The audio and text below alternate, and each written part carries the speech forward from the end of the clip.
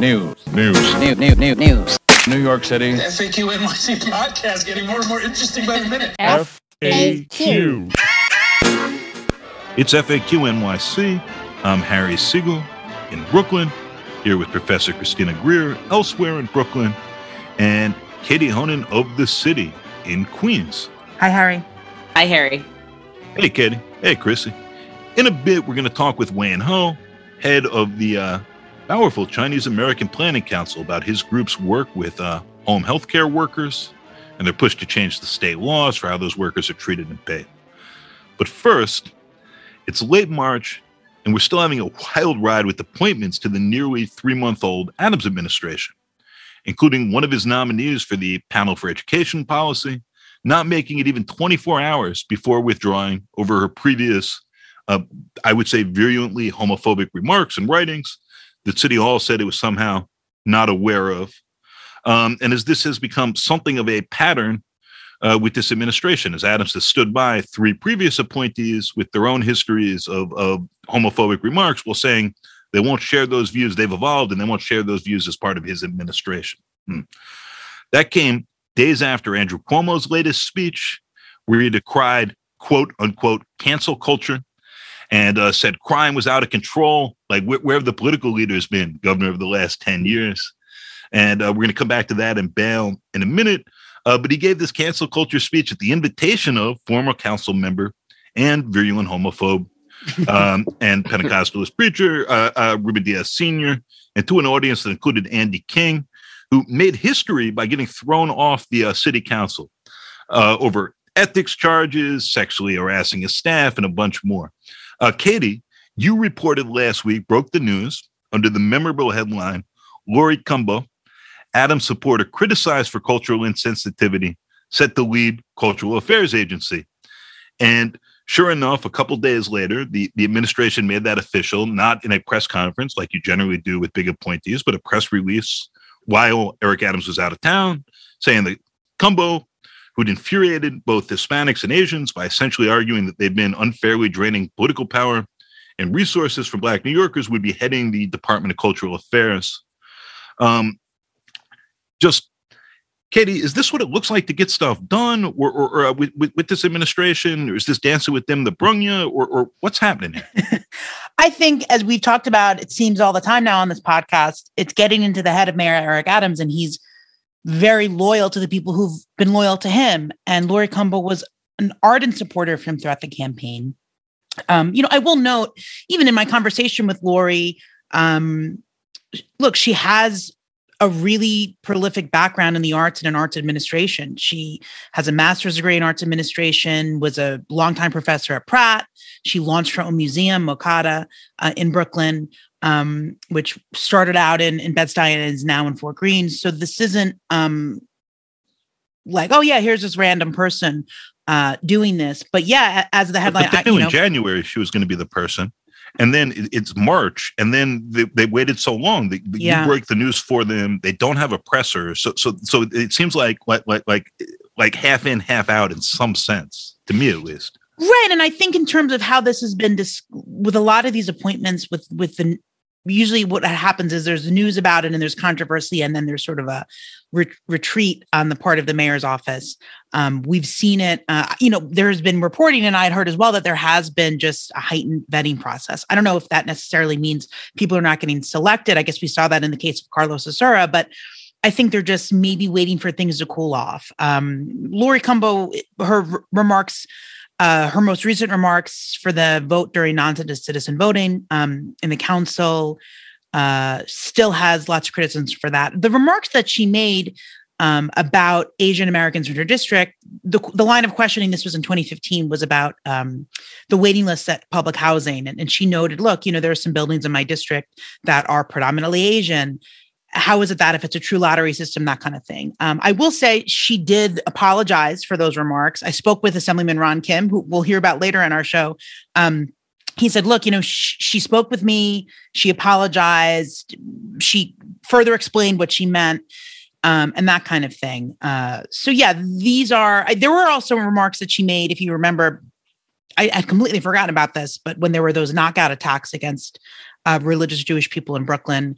She had put some statements up saying, well, this is sort of a reaction to tensions between Black residents and Jewish residents, also very controversial at the time. But look, I think in speaking to, you can't get inside anyone's head, but with Mayor Adams, it's clear he respects the people who have been loyal to him. You know, we saw it with Ydanis Rodriguez. We've seen it with Eric Salgado, who supported him heavily, right? And this is a person who has a radio station. So I'm sure, I wasn't listening to it, but I'm sure he was promoting Eric Adams, the candidate, throughout the entire election. So this is what we'll see. And, you know, we haven't seen her as commissioner yet. We haven't, you know, I believe she started, but we haven't seen anything that's happened. We'll see when it comes to funding. We'll see how this shakes out. She could be a great commissioner for all we know in terms of, and when we spoke, I should point out, you know, she pointed out the work she did on the council's cultural affairs and the funding that she gave to organizations, and really just creating budget lines for organizations that had not received that kind of funding. And in our conversation, even though she did not on the record say, she had told me she was being onboarded, but said she did not know for what job, whether or not that was true or not, I won't, you know, everything is revealed as it's revealed, but she wants to fund smaller organizations of all different ethnicities, whether it's acting, plays, you know, all that kind of stuff and I will point out the Department of Cultural Affairs in New York City is the largest municipal funder of the arts in the country. So that's worth noting as well. But yeah, this is another, I think he's loyal and he's loyal to the people who are loyal to him. Professor Graham, back to that Cuomo speech. Cuomo went on about how New York is hell on earth and crime is rampant and things are disgusting. Says the governor of almost 12 years and wanted to be 16. Go ahead. Yeah, if only we'd had a strong leader, right? So Cuomo says this last Thursday morning. Thursday afternoon, word comes out that Governor Kathy Hochul's office, which it said they would need to see data, hard data, before rolling back any of the bail reform stuff that passed a few years ago in 2019 and then got rolled back a bit the very following year in 2020, really in response to tabloid headlines. You know, they have a plan that they're trying to negotiate in the budget to further roll back bail reform, raise the age, so that more teens who have guns could get tried in adult court, and also discovery reform, which a lot of prosecutors have said, almost accidentally as they're putting it out, has just made it very difficult to move cases forward. So this seems like a lot of rollback in a political year, an election year, with her running for a term of her own, right after the guy who she replaced, who, you know, is at least threatening to run, says she's got to do it. And then this comes out. This is all getting negotiated in Albany right now. She now says, I won't negotiate in public. Or Lieutenant Governor Brian Benjamin ran away from reporters who asked about bail reform before apologizing for that. But like, it seems like the forces of criminal justice reform are in some retreat, and that executives, starting with Adams and now Hochul, want to be saying that they're doing something now, even if this bail reform, which, just to be clear, was about ending cash bail and the inequities that come with that some people can afford to get out and others can't. There is no data saying that this is what's behind this national, by the way, increase. National, right. Yep, in violent crime. So do you what think to make of it? the Hastie and Stewart's cousins are going to be able to hold their ground? Do you think this is it for this reform moment? Like, where are we at? So I think that there are a few questions within that question, right? Because one, we've got the shadow of Andrew Cuomo, who's got nothing to do right now, but basically be a cold sore on the state of New York. And he's got a truckload of money. So he's just, I mean, he's Trumpian, right? I mean, he's sort of doing the same thing that Donald Trump is doing on a national level. I'm sort of dipping my toe in and threatening to jump back in so that you'll have to sort of monitor what you say and do, knowing that I'm still a force and still a presence. Like, let's be clear. This man was governor for, almost 12 years. And he was really powerful before then under his father and then his AG. Like he's had quite a few lives and resurrections. So I think he's hoping that, he can emerge like a phoenix from this latest one. Because don't forget, he was all but left for dead in 2001 with his comments about, why am I blanking? So on his George name? Pataki he said he's the alpha dog. The Pataki, the governor, was holding Giuliani's coattails, and he probably screwed Carl McCall out of his chance to be the first black governor. That's who I'm thinking of. And that Carl McCall stuff, like black people remember, but black people forget, right? And we do rally around. We're loyal to, I would argue, a fault as a people politically. So there's the Andrew Cuomo piece. Then there's Kathy Hochul, who is running statewide. And as I've said before, this state is not blue. It is purple, leaning to red at best. And we just happen to, turn blue every 4 years in a presidential election. But we had a 3-term Republican governor. This state is very well capable of being more moderate to conservative. And we saw that, a lot of times Andrew Cuomo was a dino. Right? I mean, he's the one who halted a lot of progressive legislation. He's the one who held it up because he wanted to make sure he kept the more moderate and conservative Democrats and weak-leaning Republicans happy. So Kathy Hochul has that in mind. And Lee Zeldin, who's the likely Republican nominee, Yes. last week put out a poll showing that it's an internal poll, take it for what it's worth, from a Trumpy polling agency, but himself within spitting distance or the margin of error from Hochul. And obviously, it's going to be a very different electorate this year and without Trump on the ballot than we had, for instance, in 2020. Right. But we also know that a lot of Democrats stay home on, sort of midterm election years, and Republicans and the ideologues come out. And so they're more motivated. Right. And so depending on some of the congressional conversations, because some people will turn out because they want to make sure that, Congress stays Democrat. There are going to be a lot of Republicans who want to turn out to make sure Congress turns Republican. But in a state like New York, there are a lot of Democrats who would stay home because it's like, well, I'm in a solidly blue district, so why would I need to turn out? It's like, well, because at the top of the ticket is the Kathy Hochul question. So there's that. Then you've got this conflation of the national, as you correctly stated, the national trend of violent crime on the rise across the country and the conversation about bail reform, which those two issues are being conflated into one. And they should not be. So you have Mayor Adams sort of saying, close to the line, well, because of bail reform, we're seeing, these spikes in violence, which thus far the data does not yield that at all. And so our racial reckoning from the summer of 2020 is long past. And we know that white voters are very fickle and finicky, especially when it comes to perceptions that their lifestyle would be changed in any way, shape, or form. So even if violence is not in their neighborhoods, they're hearing about it. They're hearing that it's in their city. They're hearing that it's in neighboring cities. They're hearing that it's all over the country. And so this idea that we would be, quote unquote, lenient on bail is no longer as palatable as I think it once was, say, even a year ago. And so that's going to be a hard question for Kathy Hochul, especially because she's not just dealing with Republicans. She's dealing with Democrats who actually are very concerned about violent crime or just crime, period, right? Whether it's snatching earrings and purses all the way to stabbings and worse. So that will definitely, and we see that in a national trend conversation, Republicans are already using that. We see it with the confirmation of Ketanji Brown Jackson, sort of you aid and abet violent criminals. And that's always Democrats are soft on crime. The code is always black people are soft on crime. Black leaders are soft on crime, which will explain a lot of Eric Adams' draconian behavior. And it'll be interesting to see if and how Kathy Hochul uses Michael Benjamin as a black man, as a black politician, to sort of hold some of the water when it comes to the conversation about crime, policing, bail reform, rollbacks, and sort of the policies that are all wrapped up in that process. So speaking of complicated and competing narratives, Eric Adams has repeatedly used examples of bad people who'd been arrested and then were let out, and then did even worse things that had nothing to do with bail reform. And that set of laws and changes, which again had to do with ending the inequity of cash bail, to make the case against bail reform.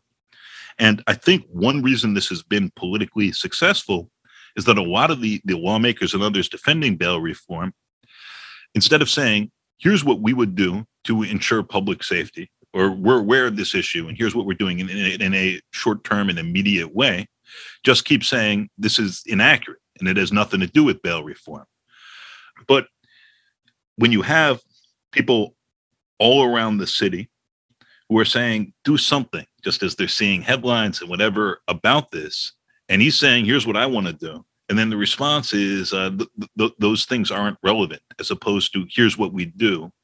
It seems to provide an opening in a political sense, at least, for a rollback. And a rollback, obviously, the vested forces like the police unions and the New York Post and others have always had, where their answer is always incarcerate more people. All this may come to a head finally around Rikers. Let's be clear. Their response is always incarcerate more Black people and Latino people, right? Because it's like, that's been the response. Not all people, just specific people from specific neighborhoods and specific classes. It's Vital Cities, where we had Elizabeth Glazer on last week. They have this incredible chart showing that the neighborhoods where most of these shootings happen, the 30 neighborhoods, have not shifted over 30 and 40 years now, which is really striking. And yet, the politics of incarceration are very different in those neighborhoods, where their share of the citywide total of shootings has not moved really in decades, even as the total number of shootings has plummeted dramatically until very recently, when it's moved in the wrong direction, but from a much lower point. With that, there's so much more to dig into there. We're not going to get to everything this week, of course. Let's shift complicated issues and bring in Wayne Ho.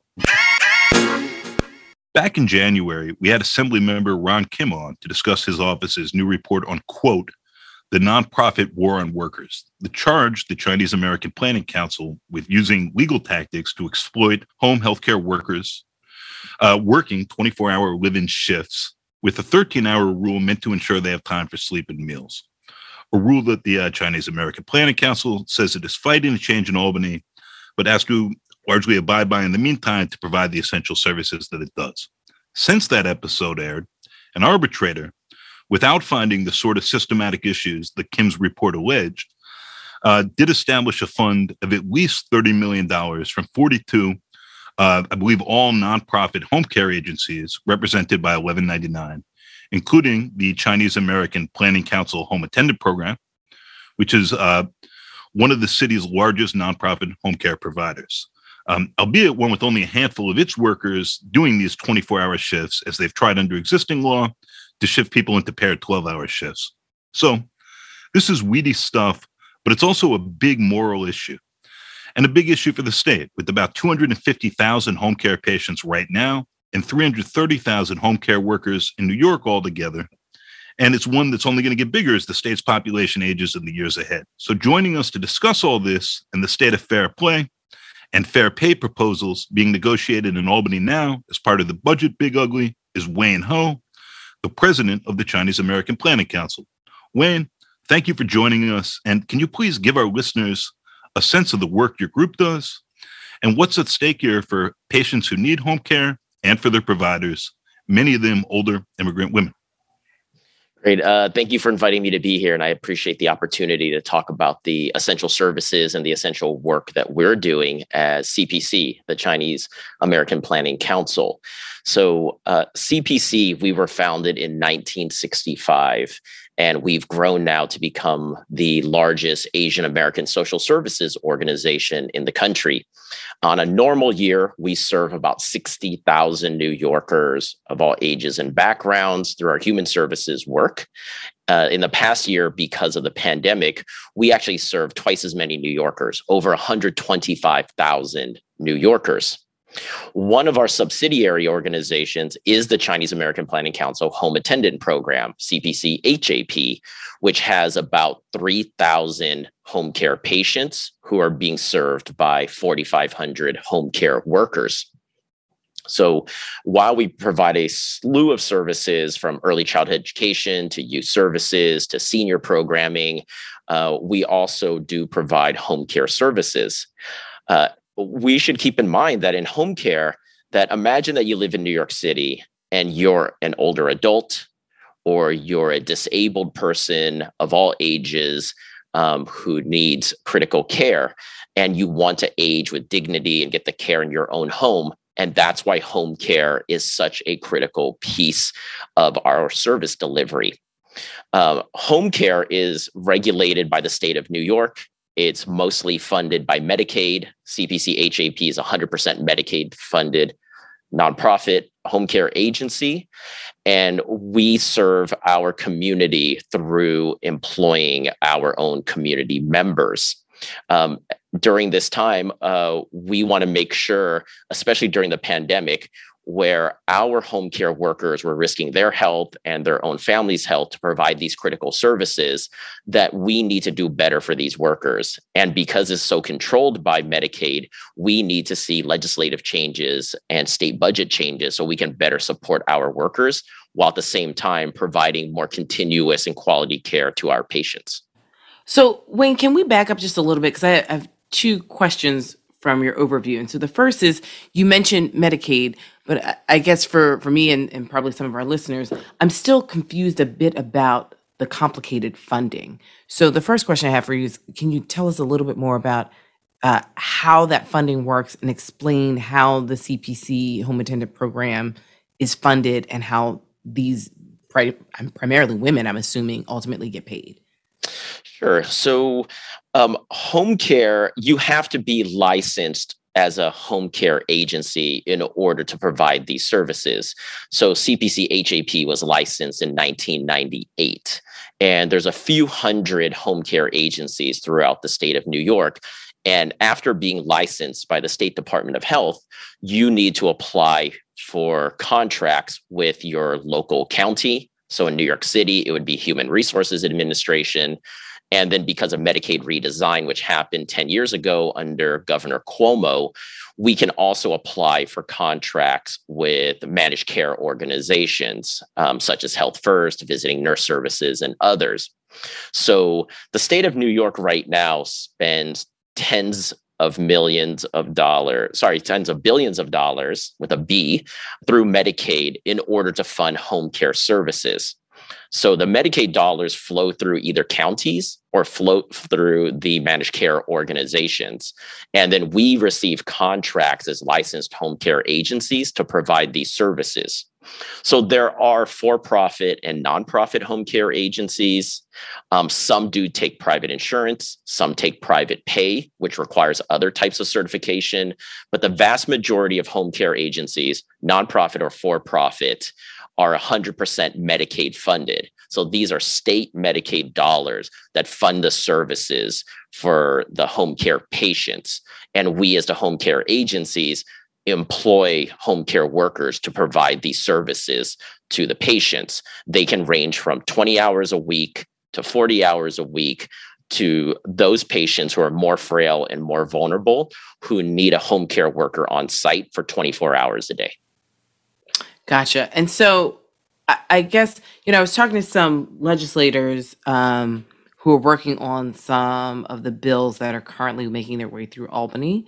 And you mentioned before we got on the podcast, the Fair Pay for Home Care Act, and then another act that would end 24-hour shifts. So can you walk us through those bills and why is it so important for us to get those passed? And also, why are people protesting these bills? I think that's my real confusion. They seem really straightforward to protect women's right to work, and especially vulnerable populations. So why would anyone essentially be against this legislation? I think that's a great question. We know that Fair Pay for Home Care has built a big coalition from the union to the workers to the seniors and disabled patients themselves, advocates, disability advocates, senior advocates, the nonprofit home care providers ourselves are all behind Fair Pay for Home Care. So Fair Pay for Home Care is sponsored by Assemblymember Dick Godfried and State Senator Rachel May. And they've realized that home care workers, while they're essential workers, that they themselves are struggling because the jobs right now pay them minimum wage. State regulations, union agreements have all dictated that this essential workforce earns minimum wage. So 1 out of every 7 low-income New Yorker right now is a home care worker. There's a shortage of home care workers right now because of such low pay.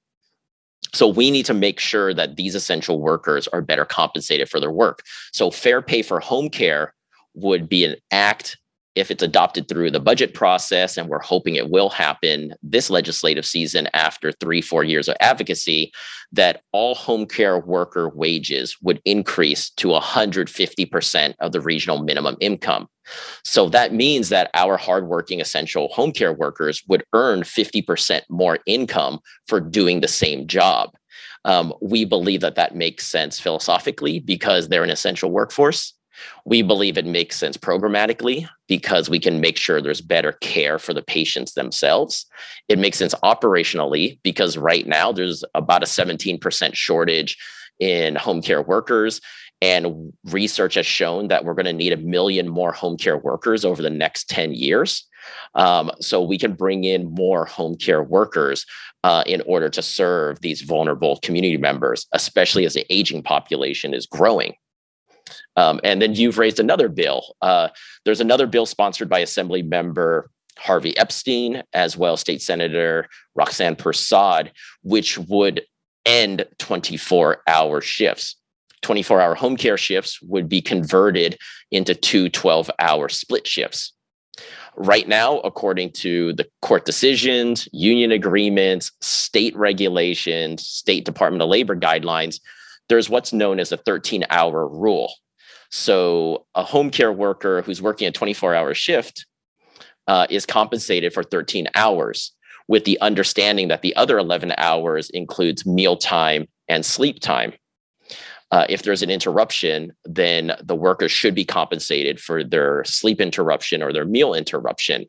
As a home care agency, we actually are not reimbursed for those 11 hours if an interruption happens. So we know that having a worker on site in someone's home for 24 hours, whether it's 1 day a week, 2 days, or 3 days a week, that they're on site. And we philosophically believe that the workers should be compensated for that time. But the current guidelines say that we compensate them for 13 hours. And that's why the Epstein and Persaud bill is so critical, because one, it would make a legislative change to, once again, government labor guidelines, as well as wage guidelines, as well as Medicaid funding, to ensure that there will be increased funding to hire 2 home care workers to take care of the patient. The reason why we see the Fair Pay for Home Care bill and the Epstein and Persaud bill as being complementary is because there are worries that if the Epstein and Persaud bill passes, that we will still have a worker shortage. And without enough home care workers to fill these 2 positions, does that mean that more seniors and more disabled will be institutionalized into nursing homes? And we know that's not safe during this time. So that's why we need fair pay for home care in order to pay workers better and to deal with the worker shortage. And then with having no more 24-hour shifts, we can pay the workers better and have enough workers to support these very highly vulnerable patients. Can you clarify the cost of getting up to 150% of the regional minimum wage, and who would be footing that bill? So the estimates are that the Fair Pay for Home Care would cost somewhere between $3 to $4 billion a year in state Medicaid funding. So while that seems like a lot, research has also shown that in the first full year of implementation, that alone would lead to $6 billion worth of economic activity that would come back to the state of New York. So that means Fair Pay for Home Care would pay for itself. The workers and their families would get higher wages, and the state of New York could offset any increased expenses by getting more economic activity. We also know that the Epstein and Prasad bill, it's estimated to cost $1 billion a year. So this would be $1 billion a year for us to make sure that our most vulnerable seniors and disabled who are currently getting home care can get care from 2 workers every day as opposed to 1 worker during the day. I think it's important to note, you mentioned there's about 250,000 patients who receive home care right now. About 11,000 of those receive 24-hour care. CPC, we have less than half of 1% of that amount. And that's why, to Christina's question, we ourselves are confused about some of these protests that are happening. There are some people protesting fair pay for home care. To me, why would you not want to support workers? Why would we not want to raise their wages during this time? And we as CPC HAP are one of hundreds of home care agencies. And while we're a large home care agency, we make a small portion of 24-hour cases. So we should have a similar coalition fighting for the Epstein-Prasad bill, like we have now seen in Fair Pay for Home Care, having a large, broad-based coalition of nonprofit, advocacy, union, faith-based, and racial justice leaders. So, Wayne, this is Katie. I wanted to ask and give you the opportunity to further address some of the criticisms your organization and you received from Assemblymember Ron Kim and others alleging wage theft and that you're blocking the access to courts from the workers who work for you. So if you just want to talk a little bit about that, how that began, I believe it was in early 2020, and just your response to, because, we had the assemblyman on, so we wanted to get your opportunity to address those criticisms. Yeah, thank you for that opportunity, Katie. I am surprised that the assembly member issued a report that targets one home care agency, especially a home care agency that, upon audits from HRA and managed care organizations, scores 100% on worker compensation through our annual audits. This includes audits with the state itself through the Office of Medicaid Inspector General. We've had conversations with the assembly member as well as other state legislators for the 5+ years that I've been leading CPC about the critical need to reform home care. State government sets the rules. State government makes the labor law. State government funds Medicaid that funds home care, and we comply with all of these rules. But these rules, we recognize, are not fair for workers and not fair for patients all the time. So that's why we've been advocating for change while complying with these rules. Because these are state governmental rules, it requires legislative changes. So that's where the assembly member, as well as other legislators, should get together if they want to see these changes. We've seen that happen with Fair Pay for Home Care on worker compensation, led by Assemblymember Gottfried and Senator May. And we would like to see that happen with Assemblymember Epstein and Senator Prasad's bill. And because this is a systemic issue, it would be great if Assemblymember Kim and others work together to create those changes. It's also important to note that we at CPC HAP are a unionized organization. Our workers elected 1199 SEIU to be their advocates and to be their representative. And we respect that. Our founders of CPC were union members. CPC has 4 unions that are part of our human services, residential, and home care employees. So we work through the union processes. If we have a unionized staff member who is not performing well, in order for us just to do a corrective action plan, we have to go through the union process. So in this case, if the home care workers had concerns about CPC, HAP not following through on wage laws, there is a process through 1199. And that's where we went through first with having a meeting, to going through a mediation several years ago where we did try to reach a settlement at that point. And then because 1199 SEIU, having labor agreements with 42 nonprofit home care agencies, recognize that CPC, as well as the other 41 agencies, are facing lawsuits, that this is a systemic issue. So let's bring all 100,000 home care workers together under this arbitration process. So It was a union that decided to pull everyone together. It's the union that helped identify an arbitrator that we agreed to. And the arbitrator, upon his own research, which included looking at the lawsuits and testimonies of home care workers themselves who are plaintiffs in these cases, determined the outcome, which is this $30 to $35 million special wage fund that would be distributed to the workers according to a formula that the arbitrator created.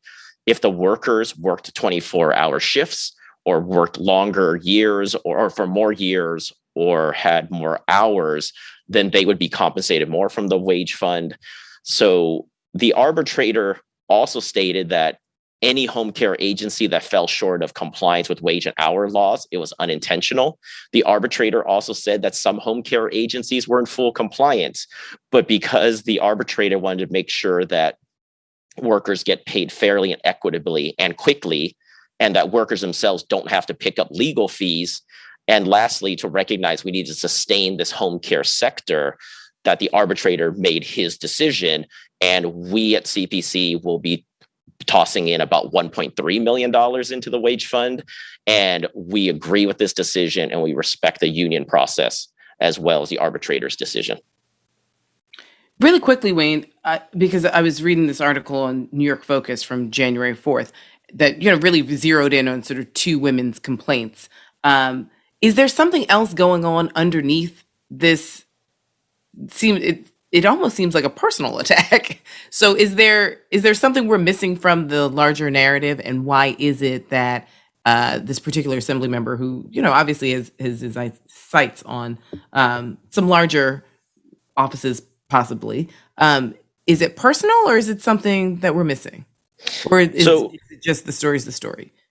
I think it's important to note that the two home care workers that filed the lawsuits in 2015 against CPC HAP, the claims that they've made and the allegations they've made have been different from some of the other allegations that have happened at a couple press conferences that have targeted CPC HAP, which are now different than some of the allegations that are in the assembly members' report. So I've raised that because any inappropriate behavior that CPC HAP or CPC administrative staff might have done to our workers is completely unacceptable. And that's why we are investigating this situation. So we did have a conversation with the assembly member where we did raise that we are conducting an independent investigation into the claims raised in his report. Many of the workers are anonymous in the report. So if the workers would come forward along with a representative to make sure there's a safe space for our investigation, we welcome that. It's been 2 months now, and we are still waiting for the names of the workers and their representatives. And we followed up several times with the assembly members' office, and they have not responded to that request. In terms of if there's something deeper, I think that's a great question. And I encourage everyone to do a little more research into the organizations that are protesting CPC HAP. There's been decades of community politics and decades of tension with this organization undermining the work of CPC and our subsidiary organizations. And I think that's unfortunate because during this time, if we specifically want to make things better for home care workers and home care patients, we need to work together. I would like to think that we want the same thing, which is better pay and better working conditions for our workers and better care and better services for our home care patients. But I would encourage folks to do some more research and find out if that's the outcome that we would like, then let's all work with our legislators. Let's build a broad-based coalition. But we have been informed by our legislators that we meet with that it seems like CPC and home care agencies, 1199 and advocates are the ones talking about both fair pay for home care and the Epstein-Prasad bill. And it seems that some of these community folks have not been speaking to legislators about the bill that would create these changes. So I think these are critical questions. I would encourage folks to do more research on what is happening. Just one more question about all of that. So this report from Assemblymember Kim's office was his legislative director, David Lee, who wrote it. it's an interesting and confusing read, or was for me at least, right? It's 103 pages. It is very detailed and specific at points. And then at a lot of others, it's offering a very broad, explicitly Marxist critique of your organization and how this part of the economy is set up. I think most broadly there, and this sort of helps explain how two groups in CPC and Kim's office, who you would associate with the left, with all these other questions, and end up in this sort of hostility, is that there are all these processes in place in a state that's run by Democrats, where workers are represented by a large union and so on. And yet the outcomes for workers, as you've been saying, and because of state laws, often aren't what they should be. And so they object to the whole arbitration system because that's binding for the workers. And they, in effect, argue in the report that that there's this divergence between the groups that are supposed to be representing the workers and the workers' actual interests. So I just wanted to lay that out and hear your thoughts on that critique and the work you're in fact doing. CPC did release some FAQs about home care, as well as some of the items that were raised in the report. We recognize that home care is a completely complicated system. And for example, it's an easy soundbite to say end 24-hour cases, but we as the nonprofit home care agency has no authority over that, just like all other home care agencies. The only agencies that can split 24-hour cases into two 12-hour split shifts are either the local counties, which for us in New York City would be Human Resources Administration, or the managed care organizations themselves. And every 90 days, an independent nurse comes and does a review of 24-hour patients to see if they need two 12-hour split shifts. We can appeal, we can advocate, we can urge HRA or MCOs to convert the cases. But at the end of the day, it comes down to HRA, the local agencies, and managed care organizations. And that's the same situation for every home care agency and every patient and every worker across the state of New York. I'm not defending the system. I think we know that the Medicaid system and managed care system is a broken system, and we need to see more investments into the system, compensating workers, ensuring better services. But a good soundbite, a good hashtag on social media does not mean that's what's really happening operationally. So I encourage stakeholders to take a look at our FAQs and do some more research on their own and get the facts. What I do think is important to note is that we are a union shop, just like many other nonprofit agencies. So not just with 1199, but we have worked for years with DC 1707 to fight for salary parity with our early childhood staff. We have worked for years with CSA to fight for salary parity with our early childhood and after school directors. We have worked for years with DC 37 to fight for just pay and cost of living adjustments with our human services staff. And similarly, we've partnered with 1199 to fight for just pay and end 24-hour shifts with our home care workers. In the examples of our early childhood staff, our after school staff, and our human services staff, they did not sue the employer. They recognize that the employer complies with these complicated laws and contracts, and that it's really the city or the state that funds these contracts and pays them poverty wages. And that's why unions and workers have worked together to try and create these changes. And we've seen some successes with early childhood, for example, on salary parity.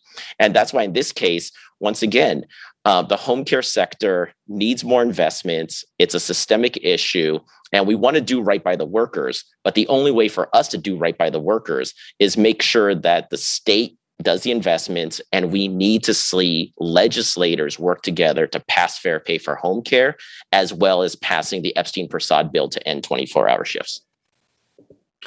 So, Wayne, we're going to let you get out of here.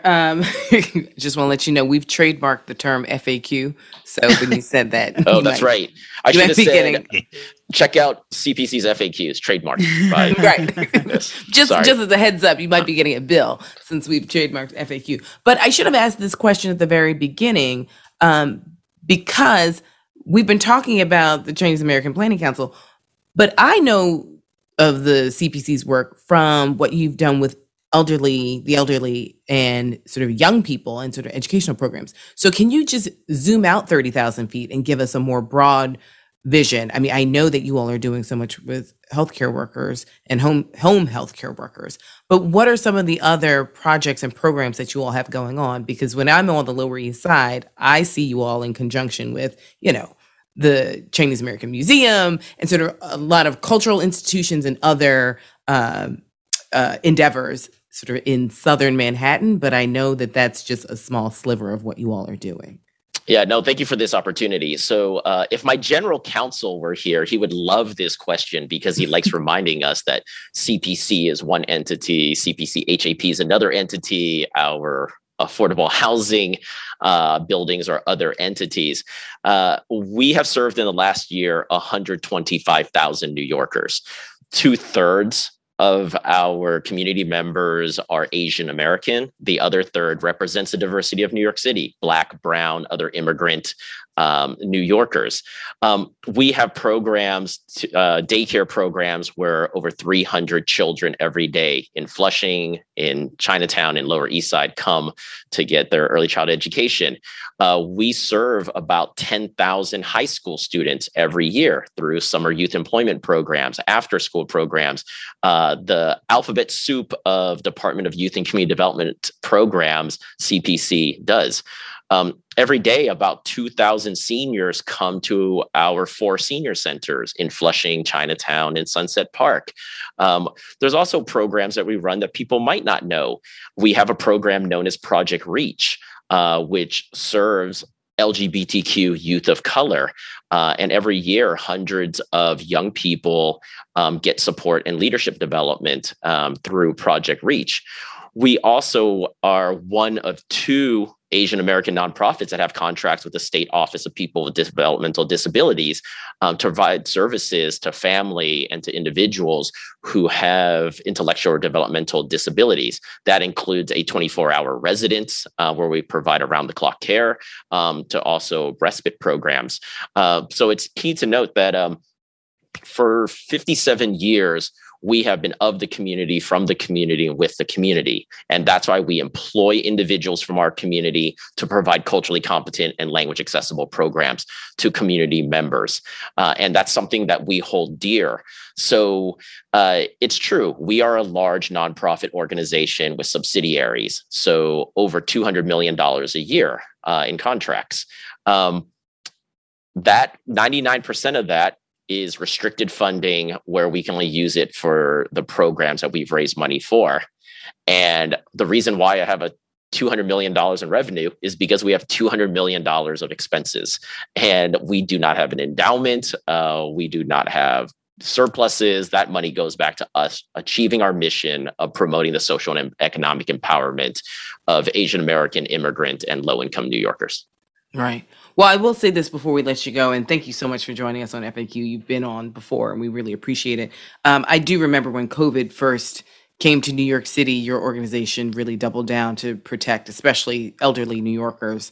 And I really just want to shout out CPC and you specifically for making that happen.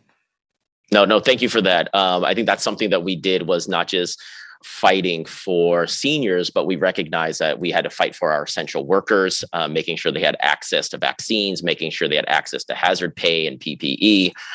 We also recognized that Chinatowns and CPC is in all 51 council districts, but specifically in Chinatowns, we were impacted by COVID 2 months before the rest of the state. And, we just reached the 2-year anniversary of New York on pause.